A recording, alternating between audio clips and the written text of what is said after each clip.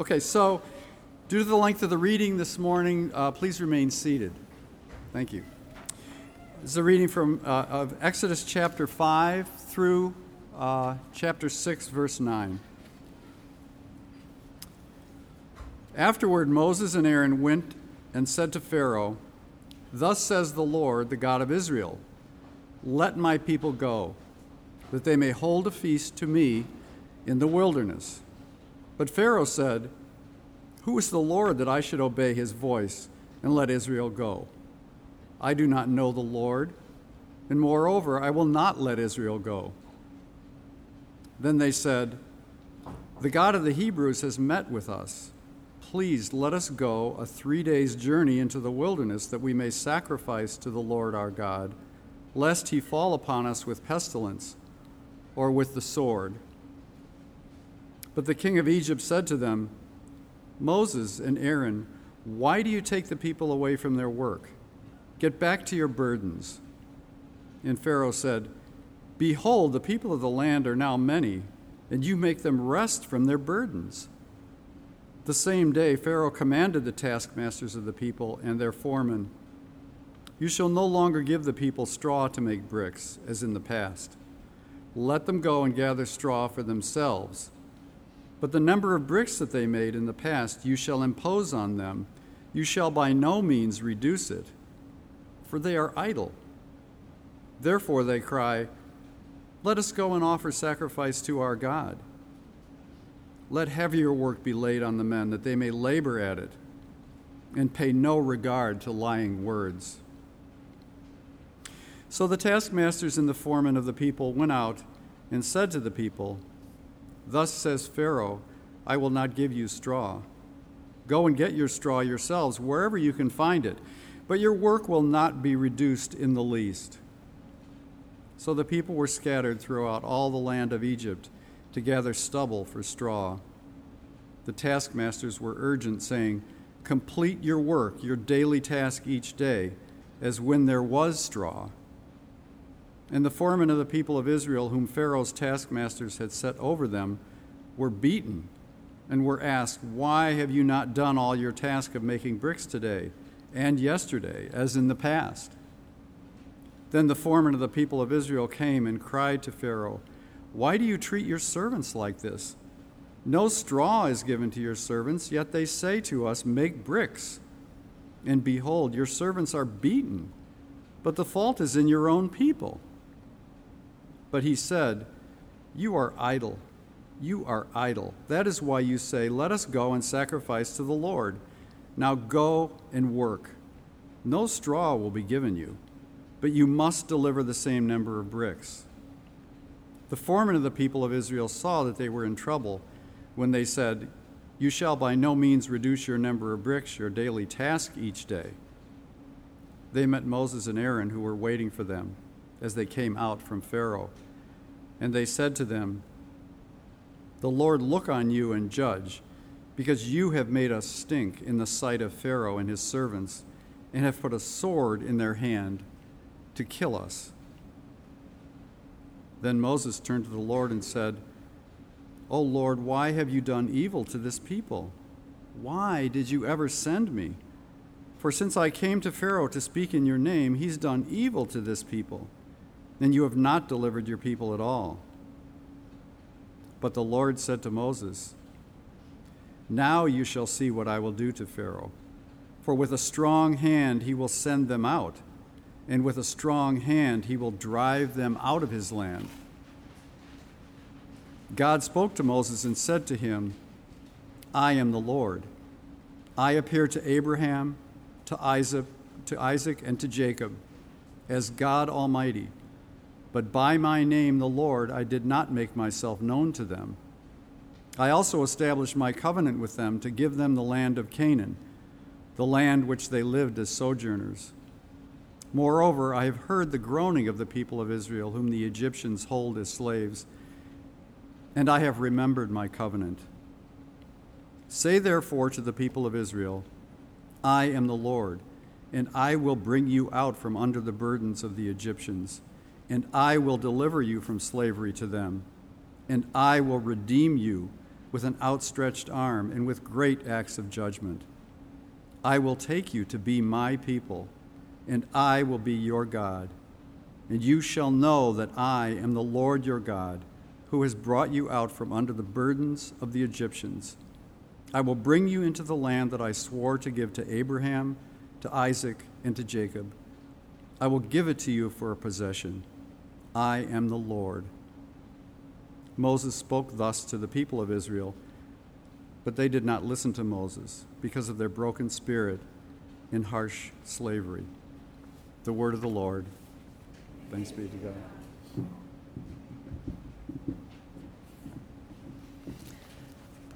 Well, good morning. My name is Jeff. I am one of the pastors here.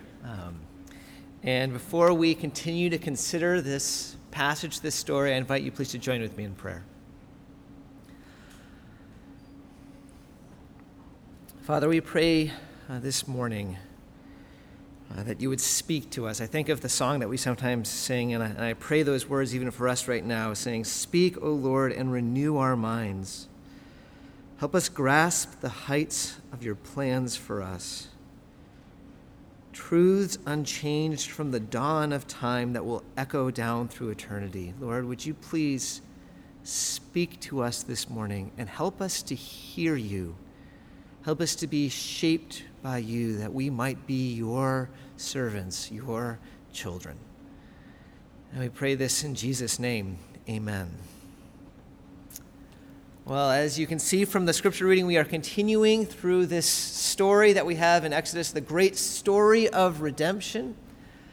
And this morning, if you're wondering kind of what this is about, I'd like to invite you to consider one thing especially that it's telling us, and that is it's alerting us to the importance of what we hear.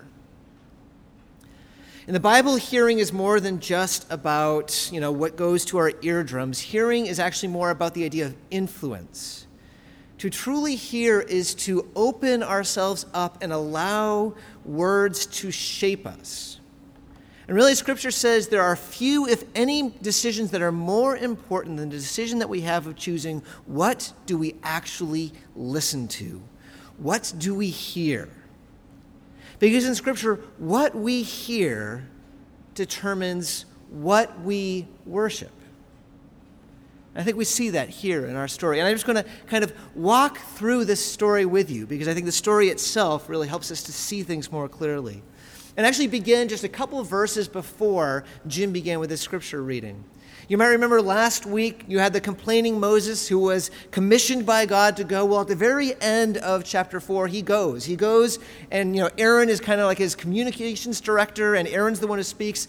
And they gather the elders. It's really, you had this congregational meeting of all time. I mean, you've got elders from everywhere, these important people all gathering together in one area, and Aaron speaks and says, Yahweh. And just clarifying quickly, where you see the word the Lord, just a reminder, in Exodus where it says the Lord, it's almost always Yahweh, which is the name that God revealed to himself to Moses in chapter 3, and it's important. So I'm going to be using that instead of the Lord throughout this time. So Aaron says, Yahweh, the God of our fathers, has appeared and spoken to Moses.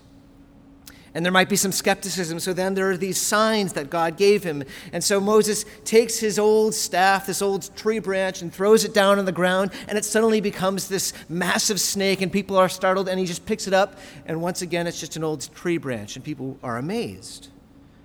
And then, like God told him to do, he takes his hand and he sticks it in the robe and he pulls it out and it's shriveled and it's diseased and it's leprous.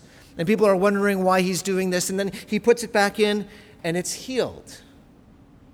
And these are signs saying, yes, it truly is God who spoke to us. So people are on their seats. So Aaron then says, this is what Yahweh said. This is the word of Yahweh. He says, I have seen your suffering.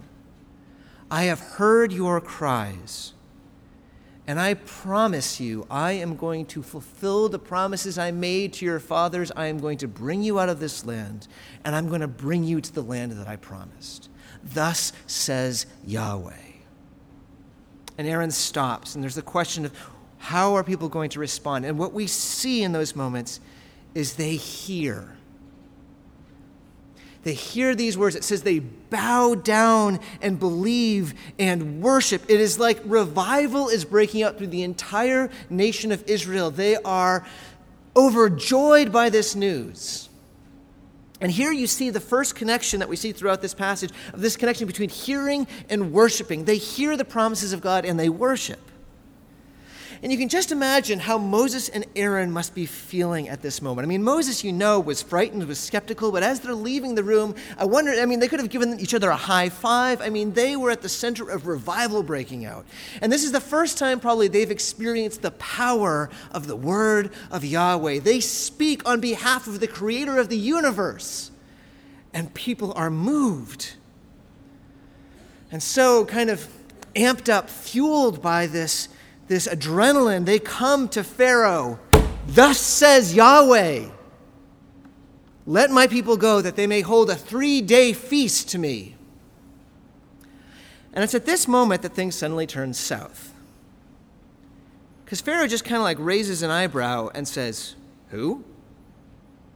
You see, he says, who is Yahweh? And why should I listen to him? It's translated obey, but literally it's why should I hear him? Why should I listen to him? I do not know Yahweh, and I'm not going to do what he says. And it's interesting here because if Moses and Aaron, I think, really understood the power of the word of the Lord, they could stay confident and say, well, you will, and you will regret this. But that's not what happens. Do you notice? It's kind of like all of their energy just suddenly seeps out, and they start backpedaling. And they say, well, you might not know him, and he's not your God, but the God of the Hebrews, our God, well, he says this to us, and it would be a real favor to us if you could just let us go, because it might be that God will punish us if you don't let us do that. Suddenly it's not declarative, you need to do this. It's just well, God says this to us, and he's our God, so we're kind of afraid. So could you please do something? And what's interesting, I think, is Pharaoh's response. And I want us to notice a few things about Pharaoh because it's important for understanding what's going on in this story. He hears this request with resentment. It bothers him, the very notion that these people are going to want to worship anyone else. You see how he interprets it. This is just a threat to what he wants. These are my people, and if you make them worship, that's going to keep them from doing my work. I don't want them to worship anyone else because they're mine. And of course, the underlying idea is, I am their God. They're mine. And so what does he do next? He says, I'm going to make this job really hard for them. I'm going to give them twice the amount of work. Before they had to make bricks for me, now they have to both gather all the straw and make bricks, and they need to do just as many bricks as before, which is almost impossible. But do you notice why he's doing it? He very specifically says, let heavier work be laid on the men that they may labor at it and pay no regard to lying words. Do you hear that? I'm going to make them work so hard that they're not going to ever listen. And what are they not going to listen? I don't want them to hear these words of Yahweh. And notice then when he sends the taskmasters out, how the story describes what happens. It says, so the taskmasters and 4 men of the people went out and said to the people, thus says Pharaoh. And we're supposed to hear. This is almost exactly like verse 1 where Moses and Aaron go to Pharaoh and say, thus says Yahweh. In other words, what we have here in this moment are 2 competing words. There's the word of Yahweh that says to the people, I am the Lord your God, and I'm going to rescue you. And there's the word of Pharaoh that says, I am your master, and I'm going to make you suffer because you are mine. And in this moment, Israel actually has a decision to decide which word are they going to listen to. The word of Pharaoh saying, you are mine, or the word of Yahweh saying, you are mine and I love you. And I just want to pause here because I actually think that this decision that Israel is facing is a decision that we continue to face today. And the decision really is, as we decide what we listen to, we are also deciding what we will worship. Because if you think about it, there are many, many different words that are being spoken to us that are seeking to own us, that are seeking to define us. For example, many of us are shaped by the word of other people's opinions. For me, I can think very clearly in middle school, maybe you remember this too, in middle school, what other people thought of me determined everything I did. There was a time I remember that I would not even open my Trapper Keeper until I saw someone else do that because I didn't want to look weird. And in that moment, what people thought of me, whether they thought I was cool, whether they thought I was dumb, that was my master. That word, that opinion of others was the one word that I would listen to, and it shaped my worship. We get other words too. When at work, some of us have an annual job performance review, and in that moment, we are told by our boss, this is how you did for the past year. These are the good things, these are the bad things, and it can be something that will dominate us if we're not careful, where we feel like either I've gotten a raise, I'm good, that means I am worthy inside, or I haven't gotten a raise, I am a failure, and we're crushed. If we're not careful, the word of other people's evaluation, the word of success can be the thing that we listen to more than anything else. Or there's also the word that happens every time we go online to our bank account and we see how much money we actually have. That's a word that for some of us it declares, you're okay, you're secure, or it can be a word that declares to us, you are not okay, you are in trouble. And that's a word that we can be listening to, and if we're not careful, it can define us. And then, of course, there's the Word of God and His promises. And the point that we need to understand, the point that Israel is faced with, is which of these words we most devote ourselves to will determine which master we worship. And so that's the decision that Israel faces in this moment. Do we listen to the word of Yahweh, the King of the universe, who says, I am going to rescue you? Or do we listen to the word of Pharaoh, just the king of Egypt, who says, I am going to make you suffer? It seems like an obvious choice, except for the fact that at this point, only one of those two words seems to be coming true, because they are suffering. It tells us that they're told, to, as I said already, to do twice the amount of work, essentially, but to do the same amount of bricks and to do it in the same amount of time, which means they are being pushed to the point of absolute exhaustion, and they're still not being able to do it. So what happens to them? They are beaten and beaten and beaten some more. And we shouldn't think this is just a couple of weeks. This is months upon months of being pressed down and destroyed. And so here in this moment, they are being tested. And Jesus in the New Testament speaks that there are different ways that we can hear the word of God. And he says sometimes people can hear the word and it can be like a seed that falls on shallow soil. It sprouts up at first, but when it is tested with the suffering of heat and drought, it withers away. And here is the moment that we find out whether Israel, who seemed so excited to hear the word of God before, whether they heard it in such a way that is changing them deeply, or if it's just in shallow soil. Will they now continue to listen to the word of God, or will they instead listen to the word of Pharaoh? Well, the answer becomes clear in verse 15. It says first that the leaders of Israel cry out to Pharaoh, which is very similar to the words used before of how they cried out to God, which already kind of points us in the direction of what's about to happen. But do you notice what they say, and specifically pay attention to how they define themselves when they speak to Pharaoh? It says, "Why do you treat your servants like this? No straw is given to your servants. Yet they say to us, make bricks, and behold, your servants are beaten 3 different times just so that we don't miss it." They speak, Pharaoh, we are yours. We belong to you. We are your servants. We're listening to you. And in case we miss that, notice how they speak to Moses and Aaron right after. So they leave Pharaoh, they are dismayed, and they just kind of lay in to Moses and to Aaron.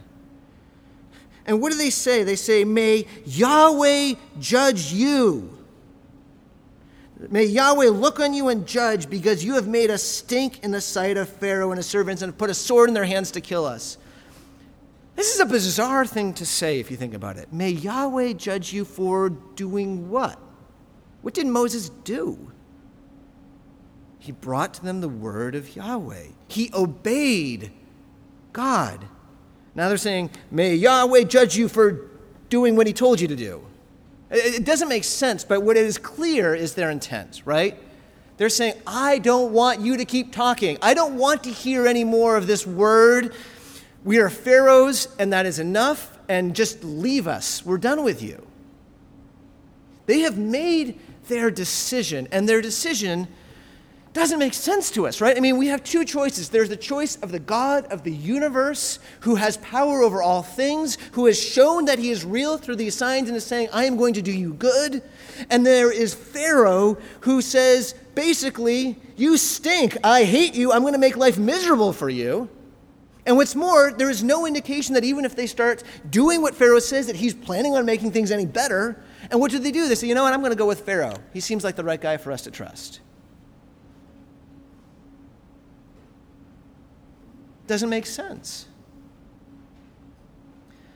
But I think it's important for us to remember what Pharaoh's plan was. Remember what he said, I'm going to make their jobs so hard that they're not going to pay attention to the word of Yahweh anymore. He is engaged in psychological warfare, and he knows exactly what he's doing. His plan is to so beat down the people of Israel that they have no ability to hear anything else but him. They have no capacity for hope.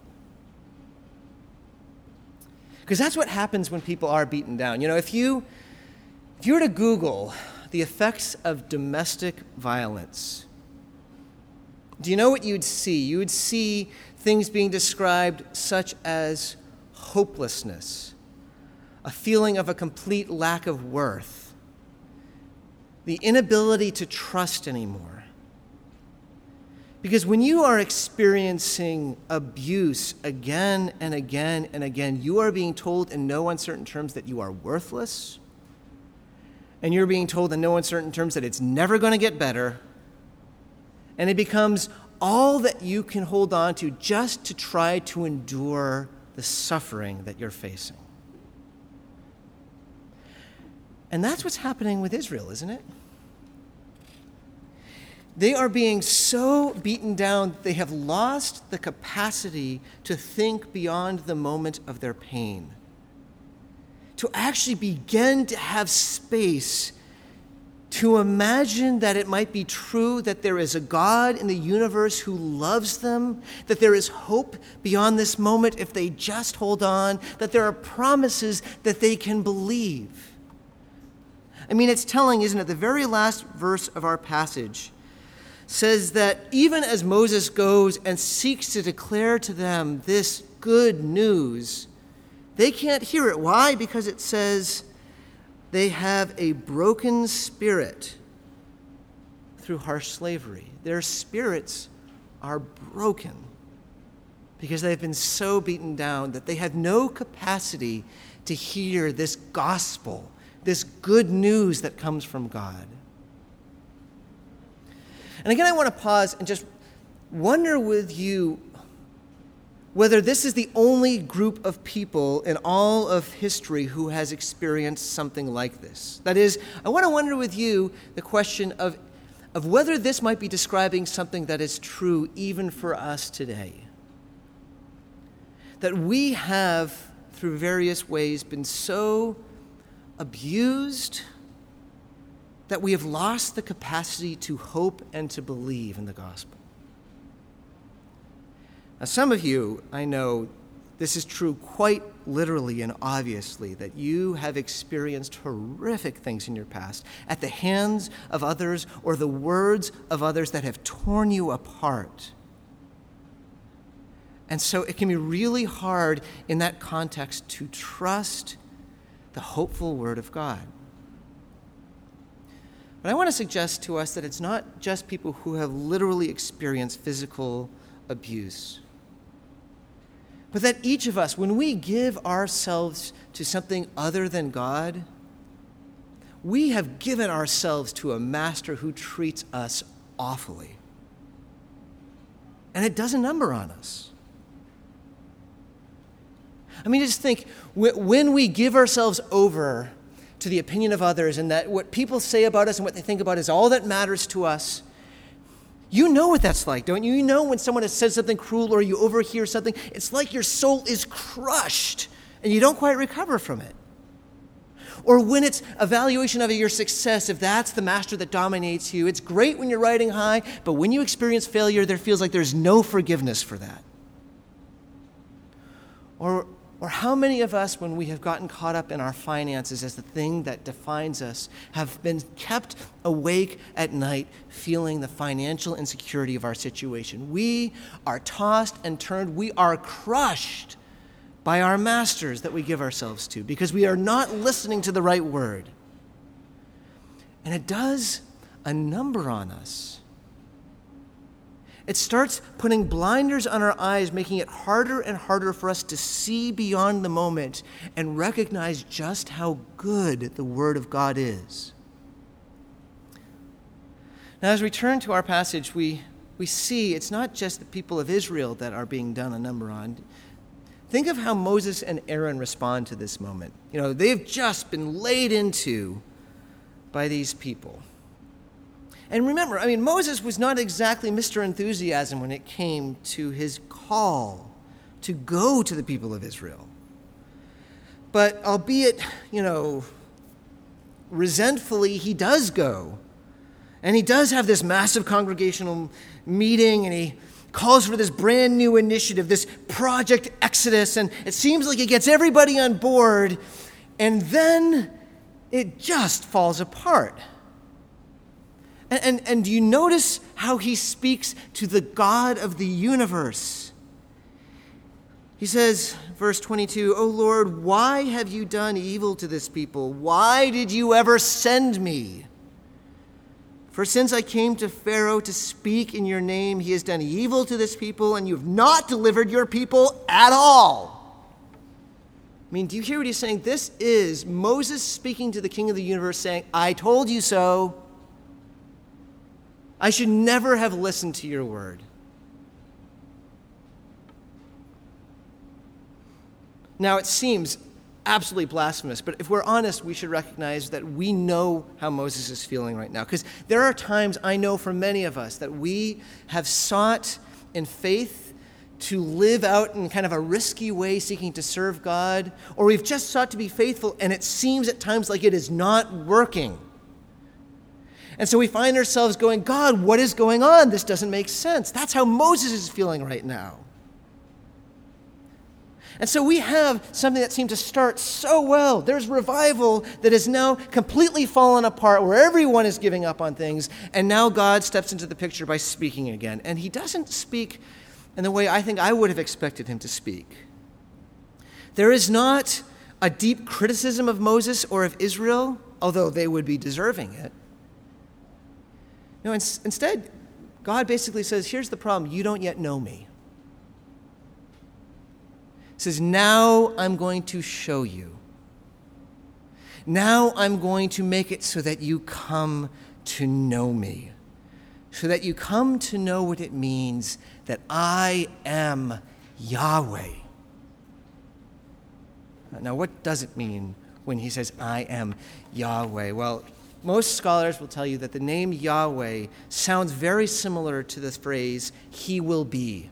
And it seems almost certain that that's the connection where that name is supposed to have, because right when God says, here's my name, I am Yahweh, right before that he says, I will be who I am, which sounds like almost a riddle, but what he's saying is, the very person I am right now is the person I always will be. I do not change. I am not indecisive. I do not go through personality crises. I am not going to be adjusted because someone might offend me. I am the same yesterday, today, and forever. And that means that when I say something is going to happen, it will. Because I am Yahweh. And I will be who I am. That's what he means when he says, you will know this. And so here's what God says to Moses in response to this disbelief, in response to the fear. He says, I am Yahweh. I am the one who 300 years ago spoke to Abraham and said, I was going to take my people out of Egypt and bring them to the promised land. And now you are going to experience exactly what I said will happen.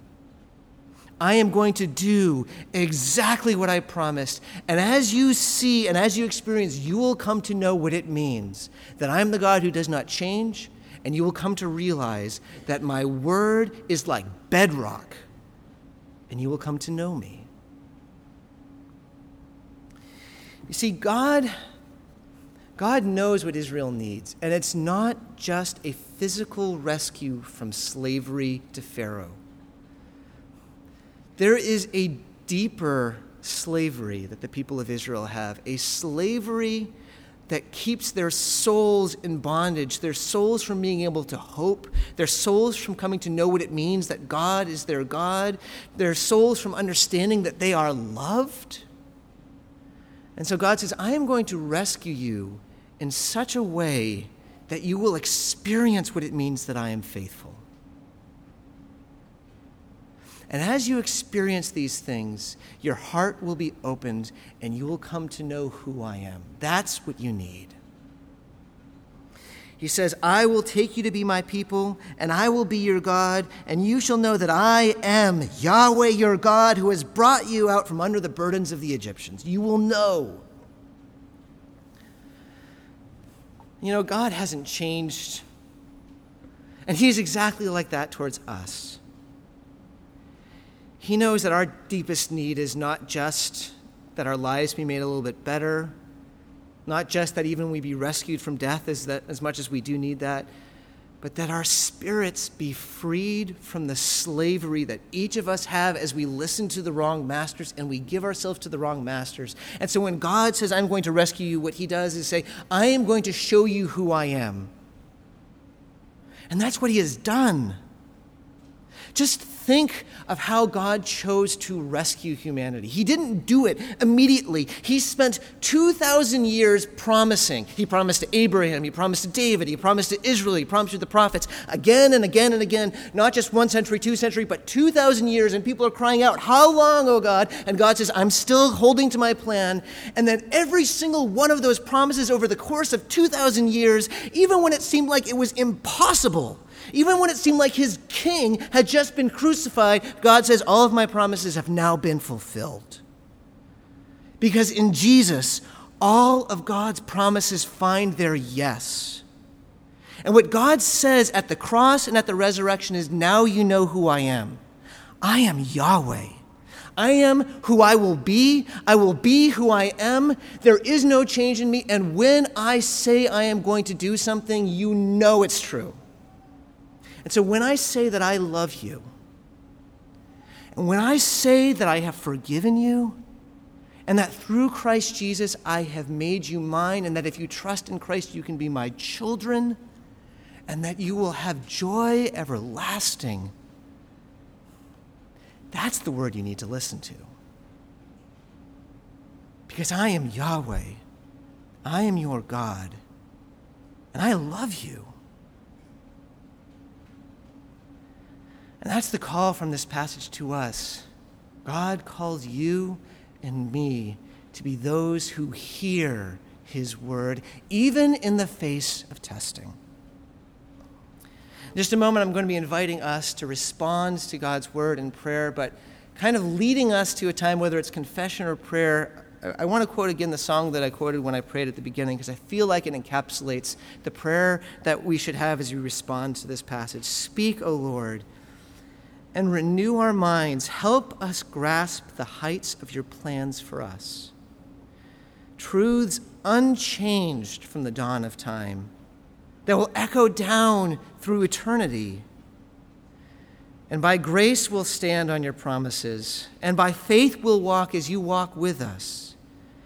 Speak, O Lord, till your church is built and the earth is filled with your glory.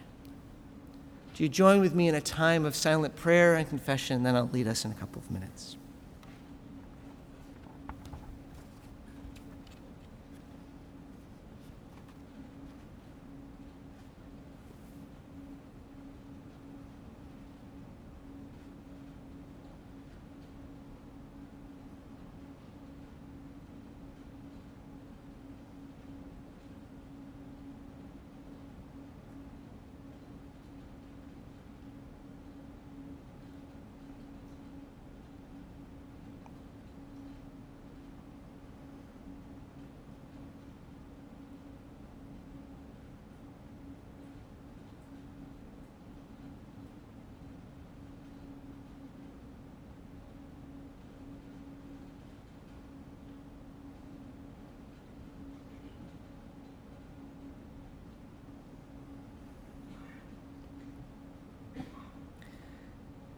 Lord God, Yahweh, you are unchanging. Your word is unchanging. And yet our faith and our feelings move all the time. Lord, we confess to you that so often we put our trust more in how we feel in the moment than in your bedrock solid word.